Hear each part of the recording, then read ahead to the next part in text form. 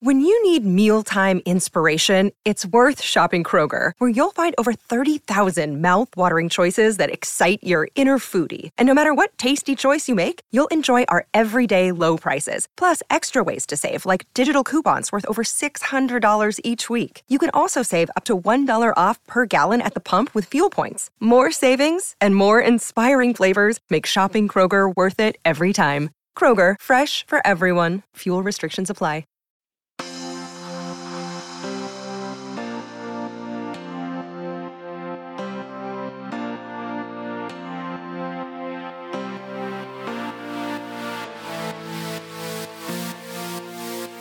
Hello and welcome to Outward, Slate's LGBTQ podcast. I'm Brian Lauder, an editor at Slate, and I'm your loyal host for this week, which is a very good week indeed because it's time again for advice. Not only that, but we have a very special theme for that advice, polyamory. Before we get to that, I just want to give a big thank you out to those of you who sent in letters, and listeners, just a reminder to please send in more.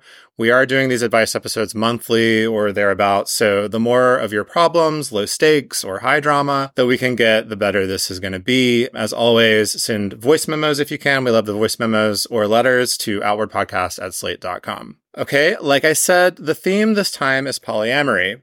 Why? Well, because we seem to be in something of like a capital M moment for poly, at least in terms of mainstream cultural interest. Obviously, a lot of us have been poly for a long time, but the mainstream cultural institutions are paying attention right now. In the last few months, we've seen magazine cover stories, we've seen think pieces, buzzy memoirs, whole segments of The View about it for some reason. For better or worse, the debut of this show on Peacock called Couple to Throuple, which we might talk about in a future episode, we'll see.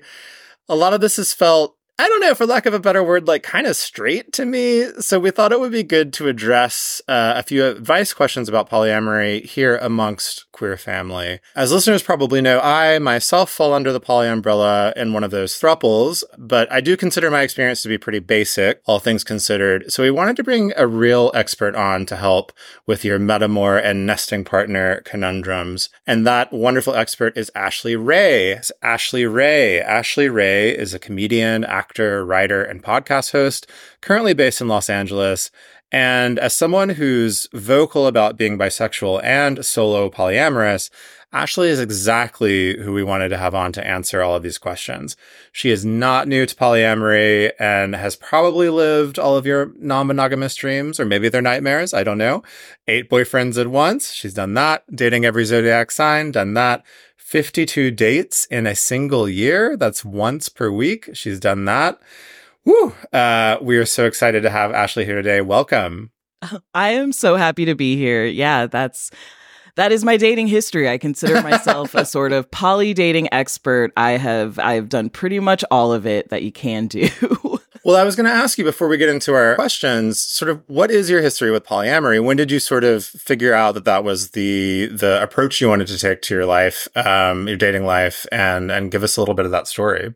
Yeah, I guess it really started in high school. I was one of those depressed, fake deep kids who, I was reading The Second Sex and all these books and just really realizing I wanted to define myself independently as a person. And at this time, in 2009, 8, it was still like that early 2000s gross misogyny of like, oh, you're going to end up alone with a cat. You need a man. Oh, and I started dating someone in high school who also really understood my need to be an independent person. Like I wanted to be able to travel and have, partners. And I knew I wanted to go to college in a different state.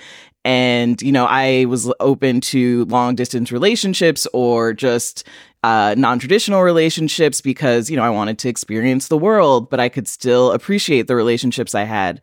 And that partner was really understanding of it. We stayed together for like 5 years from high school all the way through college. And it was basically our senior year when we actually started reading the books about polyamory. I was like, oh my gosh, there's a system for this. There's actually, there's words and it's a whole thing. Literature. Yeah. The first book I read was Opening Growing Up by Tristan Taormino, which I absolutely recommend. It really breaks down all the different ways that ethical non-monogamy can happen. And it's just a great guide. And from there, I have been polyamorous ever since then. Yeah, so since 2012, I would say I've been officially like reading the books, you know, doing it legit. Doing the thing. We're going to get into some terminology and some of these questions today, but there's one term I thought maybe we could define up front because you use it to describe yourself, which is solo poly. I suspect some of our listeners maybe don't know that one. So could you explain what that means to you? Yeah, absolutely. Most people don't know what solo poly is. They hear it and they just think, so you're single. But, you know, most people who are poly have a partner that they are already with when they decide to try the lifestyle. So that person will be their primary, you know, or their nesting partner or just their main person. Solo poly people can be single. We also have partners, but essentially we always want to have multiple partners and we aren't interested in the relationship elevator, the like moving up there. I'm not trying to ever share a bank account with someone. I don't want to get married. If someone asks, I'm single, but I also do have a boyfriend. But, you know, for me, it'll probably never reach a place where I'm like, oh, is this someone I want to have kids with? And then, you know, I also think there's more fluidity with solo polyamory. You know, I've dated couples. I even have periods where I will be monogamous with someone if I really like them. And I'm like, you know, let's just get to know each other one-on-one for a few months. And it kind of gives you the ability to ebb and flow as you want with dating, you know? Like, sometimes I just want to be alone. That's another reason I love being solo poly is I find a lot of us are people who we're kind of hermits. We're people who like don't mind a lot of alone time. And in fact, we need it. And so I need to have partners who understand, like, I am not going to be the girl that you see every single day. Like, I can't handle that. Like, I need a day or two where I'm just by myself. And it's often confused also with relationship anarchy. But I think they're very separate because in solo polyamory, you still do create rules and boundaries with your partners. And, you know, you do define relationships kind of on their terms. But there still is the sense of like there's a romantic relationship in solo polyamory, whereas the romantic high anarchy people, I don't know what they're out there. They're doing it up. We can explore that on a future episode. Find some of them. You know, I mentioned in my little introduction about this sort of funny like moment in quotes that we're in, at least in terms of like New York Magazine paying attention to polyamory. Do you have any thoughts about, as someone who's obviously been in this life for a long time, and it's just natural to you, right? Like, what is it like to have all of this weird kind of attention? It is weird because I think we have a reputation as like, oh, of course, if someone's poly, you're going to know it because they're going to tell you. Like, you know, we're like vegans. We don't shut up about it. But I find that's really not true, that most people who don't talk about it. You'd probably be shocked by the people in your life who are practicing polyamory. And it's usually something that like we have meetups. We like know our communities and we're okay with it being kind of like underground, I guess you could say. And I think that's because it is so hard to be polyamorous. It does take a lot of just talking and reading and understanding of what you want. And it can be dangerous when ideas like that blow up in the mainstream. Okay. Like, you know, it's like Cosmo, you know, sex can be fun and wonderful and empowering, but when it's in the hands of like a Cosmo magazine and they're telling you like 5 ways to give your guy the best blowjob, it's like, okay, oh no, this is not what you, this is not it. Wanted, yeah. So, you know, I think it's like we take a few steps forward and then some back, but overall, I guess I like the attention. It's good to see people considering other options. That's true. That is a high-minded way to put it. Yeah, definitely. Yeah, it's just there are other, but again, just just, don't just trust the TV show that's telling you this is fun and easy. It's not. It is. Yeah. Like I always have the caveat of like, yes, I'm happy being polyamorous. I'm happy I found, the way I wanted to navigate relationships. But at the same time, it is hard. Like, really think about if you want it. No, I mean, I say, speaking personally for just a sec, I say the same thing when people are like, basically like, would you recommend being in a throuple? And I'm like, no, actually, I wouldn't like evangelize about it, because actually it is harder. It takes a certain kind of work, and you really have to want to do it, right? You really have to care about the people, and it's not just like a fun lark to take on. So yeah, I totally agree with you on that. All right, I think we should get into some questions. Before we do that, let's take a quick break, and we'll be right back with our first listener question.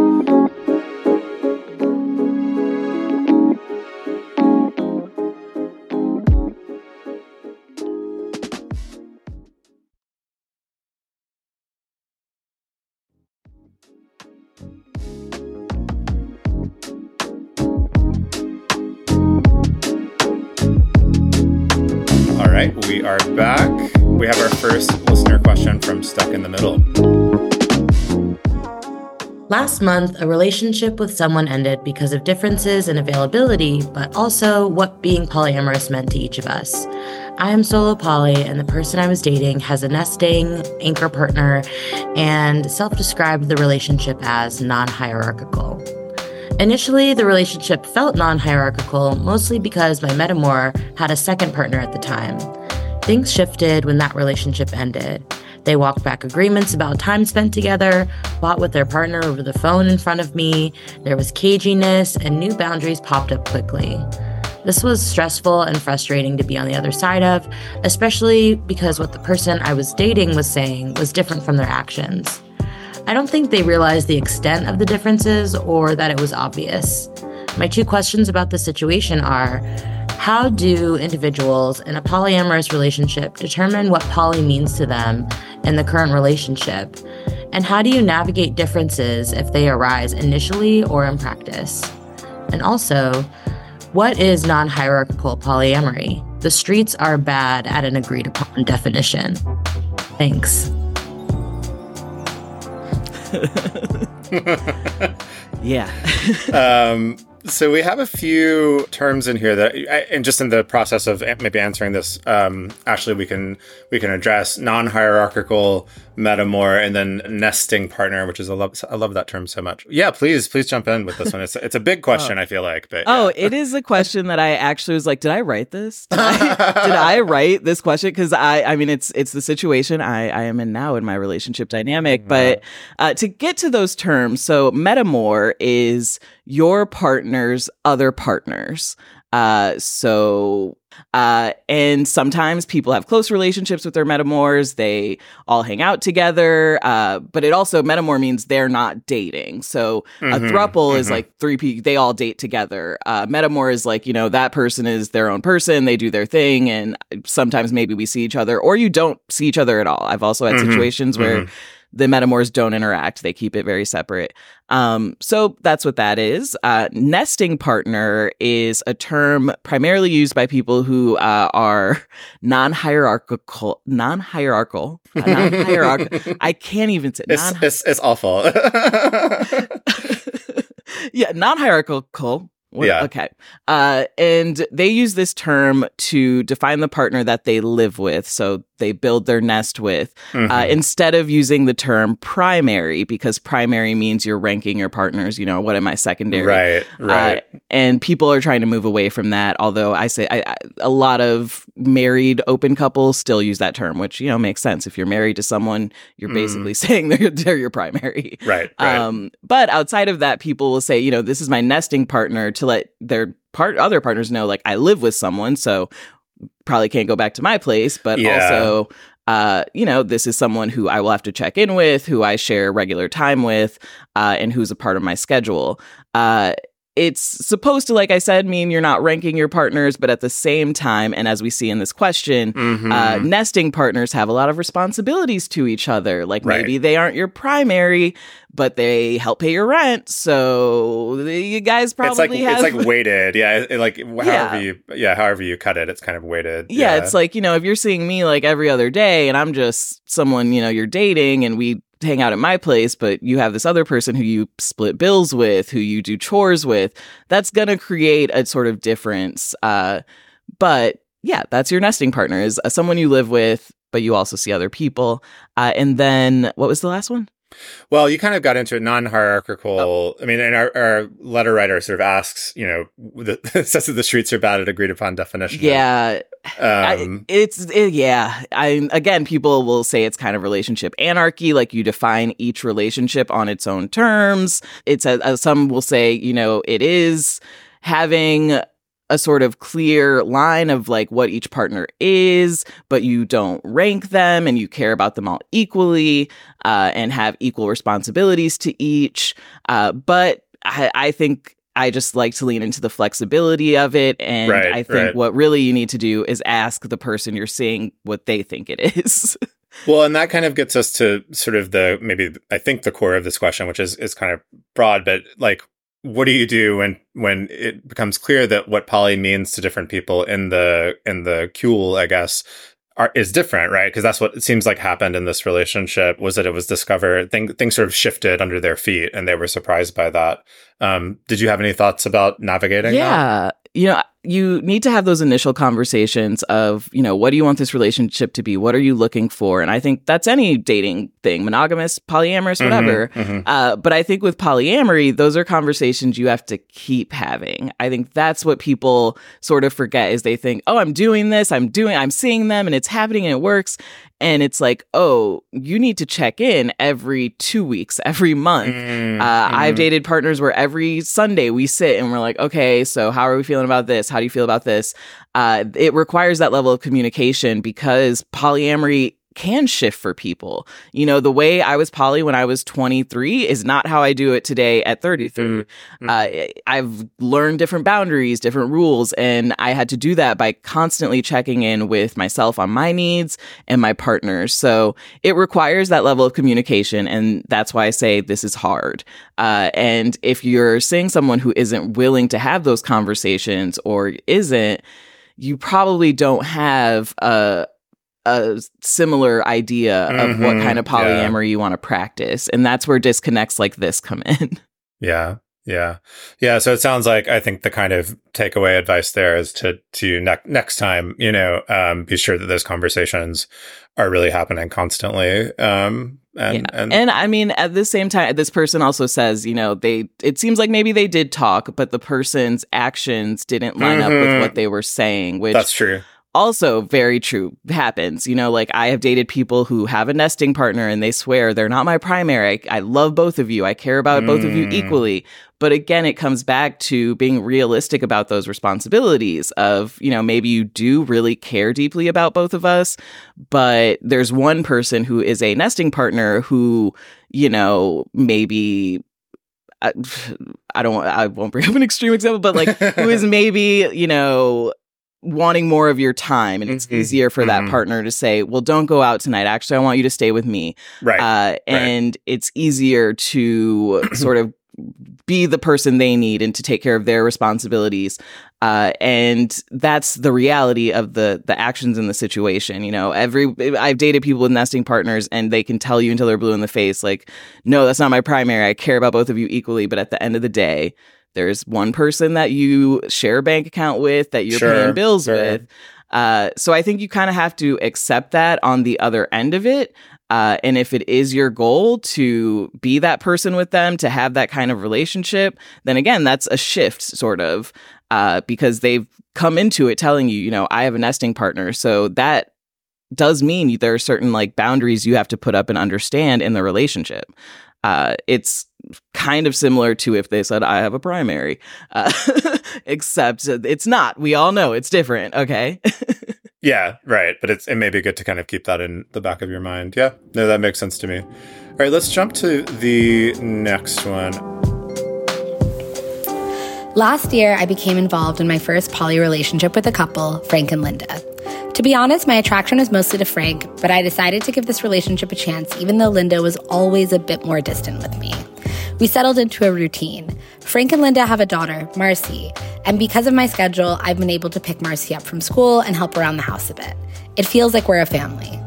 Recently, Frank and Linda brought someone else, Chelsea, into the relationship. As a result, I've been sidelined. I still pick Marcy up from school and help around the house, but otherwise, Frank and Linda spend very little time with me. I feel both of them, most of all Linda, are more attracted to Chelsea and like her better. I resent Chelsea a lot. When I brought this up, they accused me of being needy and closed-minded. I feel betrayed, but this was my first poly relationship, and I worry that they're right and I'm looking at it the wrong way. I don't want to be a clingy girlfriend. On the other hand, if all I'm doing is vacuuming and running errands for Frank and Linda, I don't think that's a real relationship. I don't even know how to discuss it with them again, as the one time I did, they totally blew me off. Ooh. I just want to hug her. I just want to hug you. I know. Oh, baby girl, baby girl. Oh, you got tricked. It's the this is a trick. All the early poly girls we fall into, especially as bi poly. You thought you were in your first poly relationship. You have been caught by unicorn hunters. That's what you have. You were a unicorn. They hunted and they got a successful kill here. I'm so sorry. Oh, no. I'm so sorry. There were so many red flags. I think introducing you to their daughter pretty early on here. I wondered about that. Yeah. Having, your third partner pick up your kid creates a dynamic of like, hey, this is your babysitter. This is, it's not giving, this is our equal partner who you may someday see as a second mom, or like, we're all in a relationship on equal footing. Having you run their errands, red flag. Right. You voicing your concerns and they dismiss you, you're not in their relationship. They're discussing you, I guarantee it, and they aren't talking to you. You are essentially fulfilling needs for them, and that is kind of what a unicorn is. You fulfill the sexual needs, you fulfill their, when one of them is lonely, whatever it is, but it really, they aren't feeding that back into you. Your needs dismissed. What you want doesn't matter. And the biggest red flag, they started dating someone else without telling you. Yeah. If you're in a real poly relationship with them, then they would talk to you about that, about bringing someone else into the throuple. Mm-hmm. But you're not in their relationship.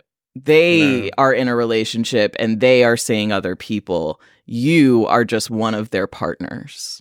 And almost like, an employee. Like, it's with the vacuuming and the errands and all of that. that's just so unfair to this person. And the fact, unicorn hunters, they make us look so bad. They are fine. They're under the umbrella of ethical non-monogamy. They are my cousins, my distant cousins. But they, and if you want to engage with that dynamic, do it. Hey, I had a summer of fun just dating like couples that way and being like, yo, casual, I don't care. But this person clearly doesn't want something casual that's just, fun and about the sex. They clearly wanted to be in their first real poly relationship. And it is so disappointing when you realize for you it was, and for them, you were just kind of another person they were seeing. Yeah, that's so hurtful. I hope it doesn't sort of, it will obviously leave a bit of trauma, but I hope it doesn't, dissuade them from trying again with some better people. Yeah. Do you think... I feel this is the dynamic that usually makes people try polyamory and quit it immediately. They found some unicorn hunter. They're like, I thought I liked both of them and they liked me. And it's like, oh no, that wasn't, right. That's not it. The letter writer ends by saying, like, basically, how do I discuss this with them? I'm curious what you think, but my impression is like, it's time to just go. It's like, time to go. Yeah, this is not. This is not a healthy dynamic. It's already weird enough you have like a connection relationship with their daughter or their child. Yeah. It's too messy. They clearly don't care about you the way that you care about them, and it is best to go. Yeah. Yep. Sorry.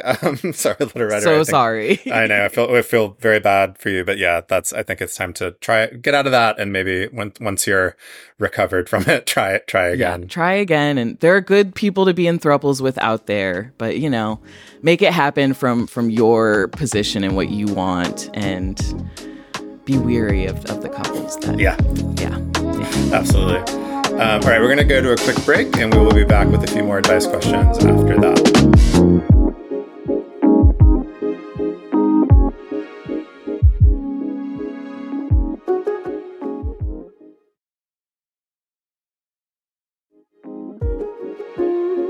All right, we are back. Our next question is actually coming from the Queer Polyamory Reddit. I'm excited to hear this one. I recently went on a date with someone new and found out my nesting partner went on a date with the same person over a year ago, and apparently it didn't go so well. My nesting partner basically tried to veto me from seeing this person, claiming that this person hurt them and that they find them to be untrustworthy. This led to an argument of me feeling guilty for wanting to continue to see this person and resentful for being wrongfully controlled. We're now at a bit of an impasse on how to move forward with this. How can I handle this in a healthy way? The question of the veto. Yes, the big question one. of the veto. There's a few parts of this, really, that I think it's, the question of, do you give your partner a veto? Do you use vetoes? And if so, you respect that. That's what it's there for.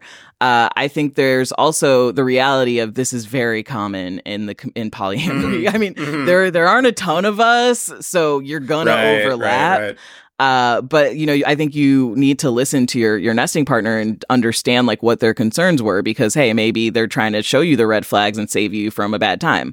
But I think this is a situation where you really have to define that metamor relationship. So if you expect your metamors to be around each other, if you expect your other partner to come into your house where you live with your nesting partner and your nesting partner isn't comfortable, it's not right to put those two people in a metamor dynamic together. Right.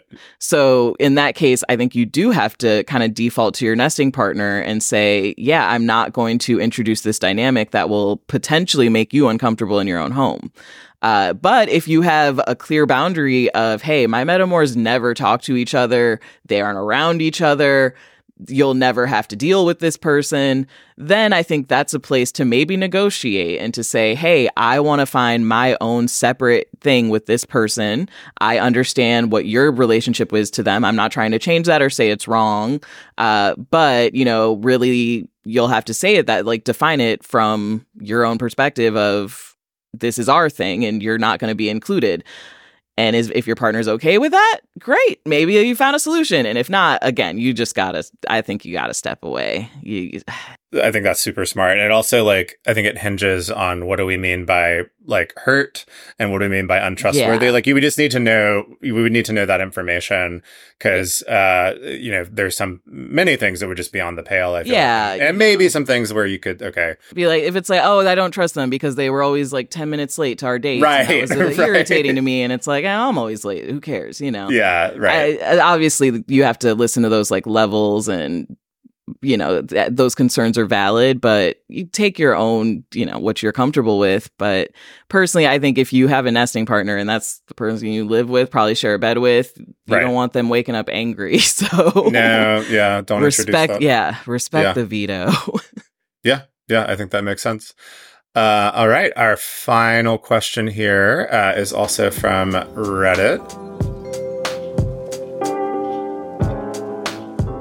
I'm a 27-year-old woman in a wonderful 3-person relationship with a male partner of 10 years, I'll call him Jacob, and a non-binary partner of a year, I'll call them Riley. And, I love both of them so much and love the time that we spend together as a trio.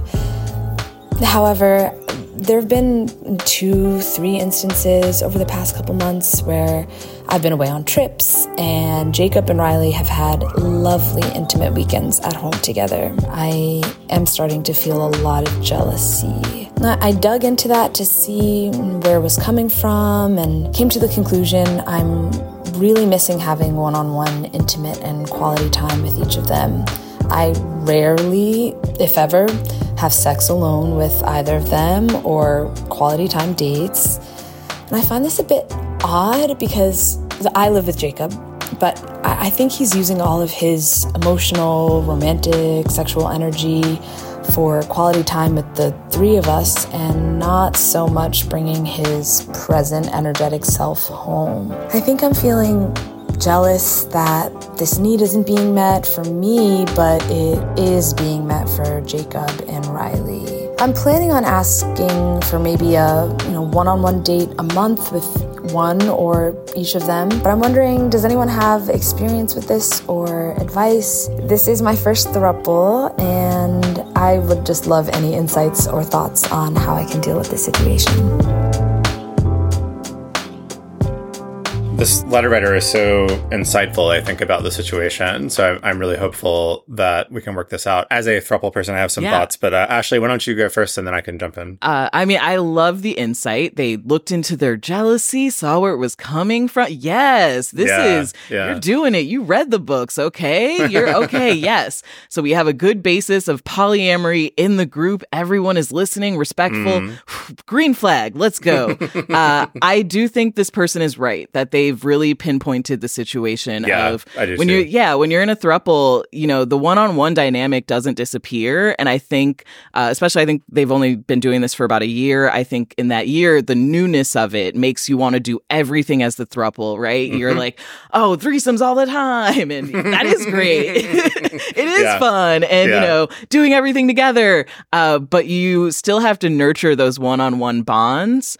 And, in the newness and the excitement, that can be forgotten. So bringing that up to your partners and establishing those one-on-one date nights is such a great idea. And at the same time, I did love hearing that this person's partners are creating a strong one-on-one dynamic because that so rarely happens.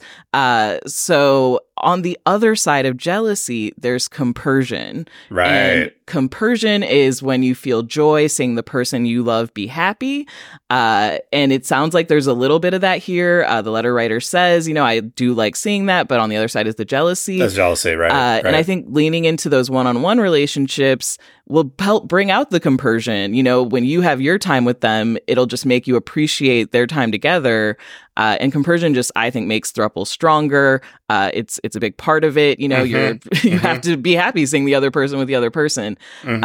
So I think they've really set up a plan here that I think will lead to success.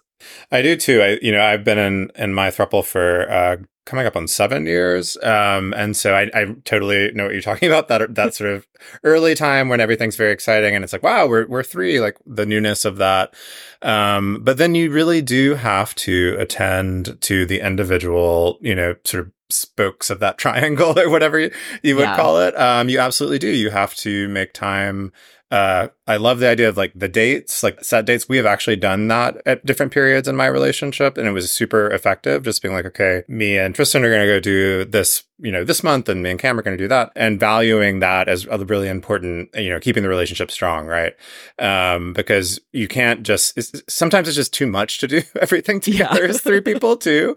Like it can just be, it's good. It's like healthy to remember what you like about each person individually and bring that back then to the whole group. So I think you're totally right, letter writer, to be planning this. I think make it intentional, and it can be fun. It's a happy thing. It's not like, oh, this is some kind of work we have to do, right? Exactly. Yeah. It's like actually a lovely thing to go on a date with just one of your partners. And ideally, like you said, Ashley, like that compersion will come into play where, your other partner will be delighted to hear about that, and it'll just be for the good of the relationship overall. So I think letter writer, you've got it. You've got the right idea, and there's nothing wrong with what you're feeling at all. It makes complete sense. And I think just follow that instinct to firm up those relationships individually. Yeah. Plus, it gives you something to talk about again. You're doing all things together. It's like, I was there. I know. No, I know. Oh my God. So but now true. You get the excitement of being like, where did you guys go out to eat? What'd you do? How was it? Right. Like, it freshens things up. So actually, that's so true. That's so true. One of the benefits of having a throuple or being in a throuple is that